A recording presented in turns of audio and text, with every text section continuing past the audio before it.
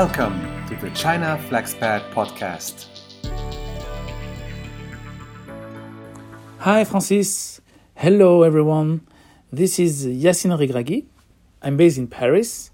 I have 10 years working experience mainly in fintech.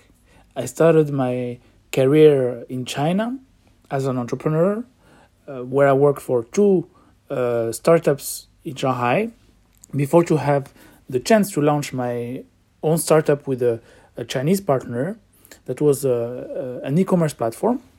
And then I joined Alibaba group where I worked for almost 4 years, first at AliExpress and then at Alipay, where I was in charge of launching and managing the multilingual version of Alipay app.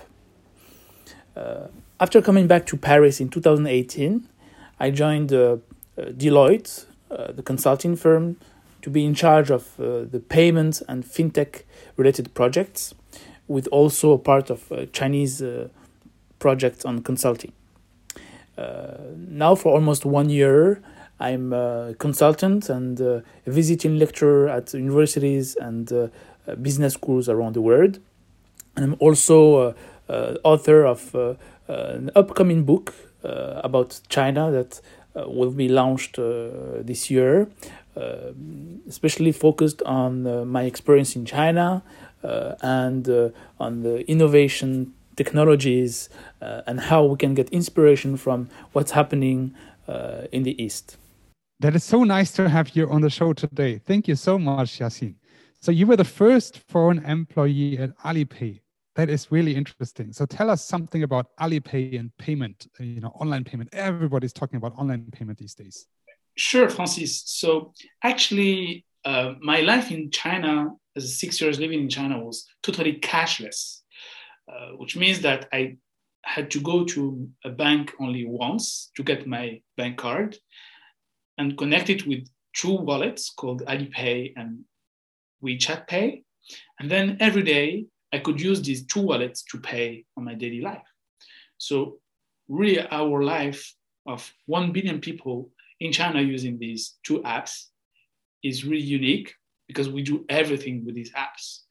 And my role at Alipay was really to develop this app, especially Alipay, for foreign users who really loved to use these same features as Chinese. And there is something unique also about these apps is that on top of being like payments apps, it's really different from PayPal, for instance, because it offers what we call a lifestyle services. So there are over 1,000 services available within these apps that, for example, you can talk with your friends, you can book a cab, you can order food delivery, and of course you can make money transfer and make payments. So we even call them super apps because they are very unique from being application that includes a lot of several services. So I was really excited to work for this very unique and first type of apps in China. You were the first employee. So how did you communicate in Chinese? And how did you learn Chinese in such a quick way?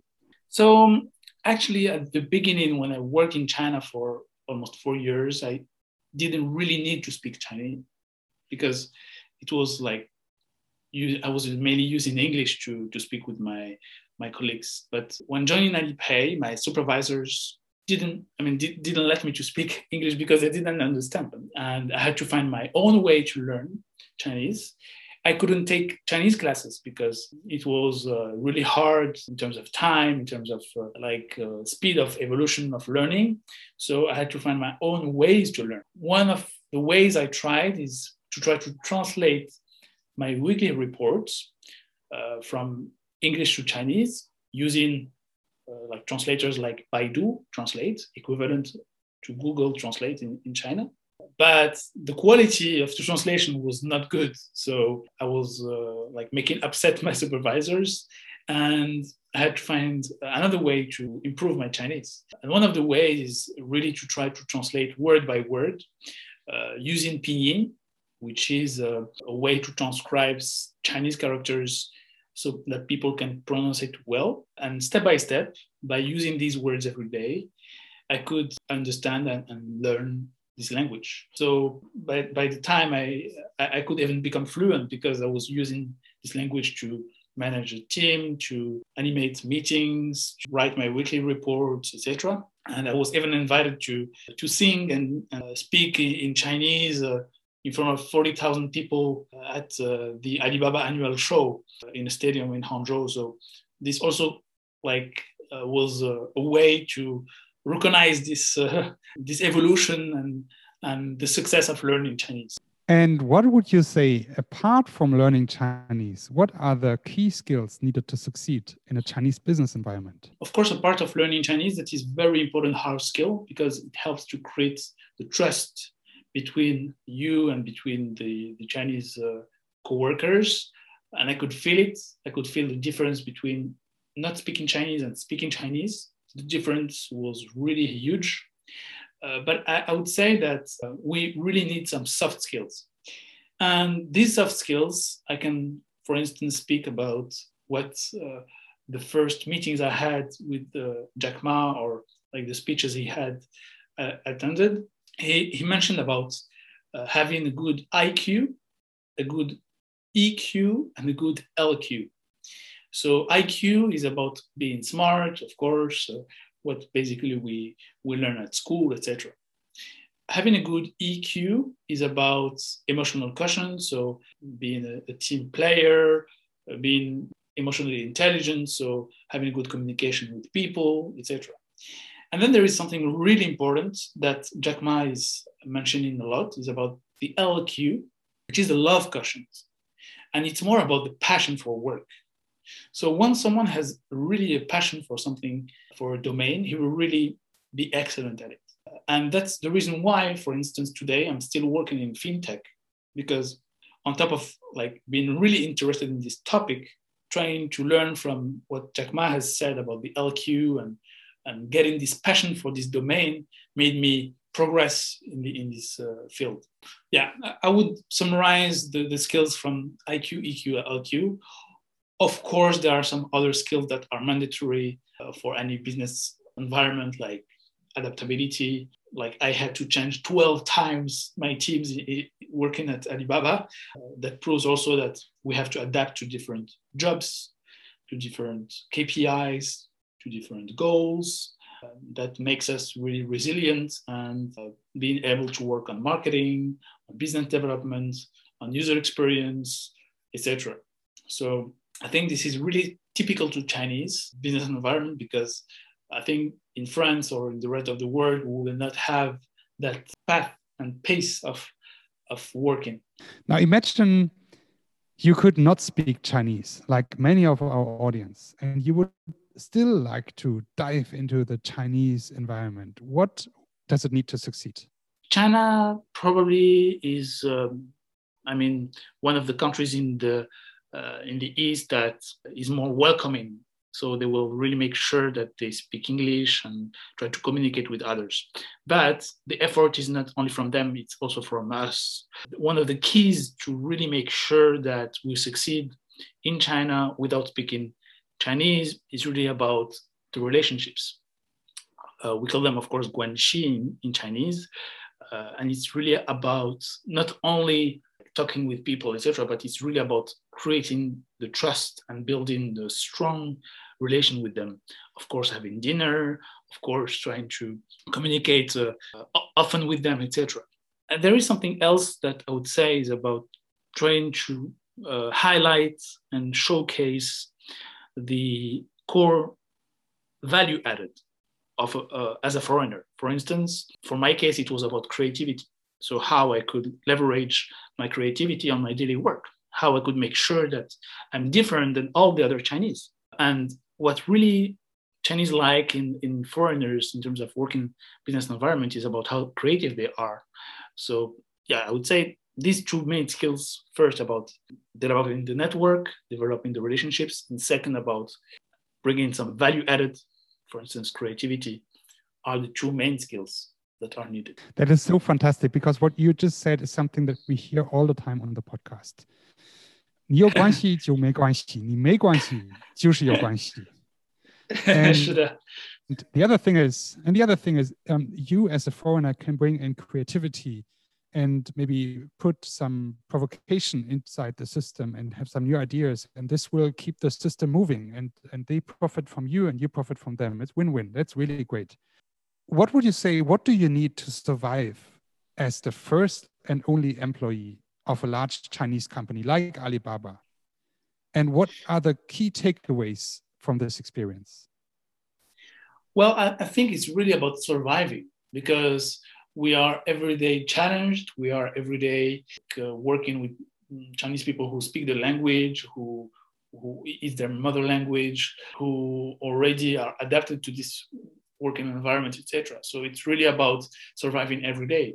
And I think there is no secret sauce or secret recipe to survive, but from my own perspective is trying to really embrace changes. And for instance, it's one of the core values of these tech giants, for instance, of Alipay or Alibaba, being able to, as I mentioned, working on different fields, every day being able to switch from a project to another one and going really fast. So embracing changes is definitely one of the core skills or strengths that any employee should have. The second one is about trying to be really patient and resilient, because we are, as I mentioned, every day challenged. So we will point out where it's wrong and how we can face the challenges, how we can face the crisis, etc., etc.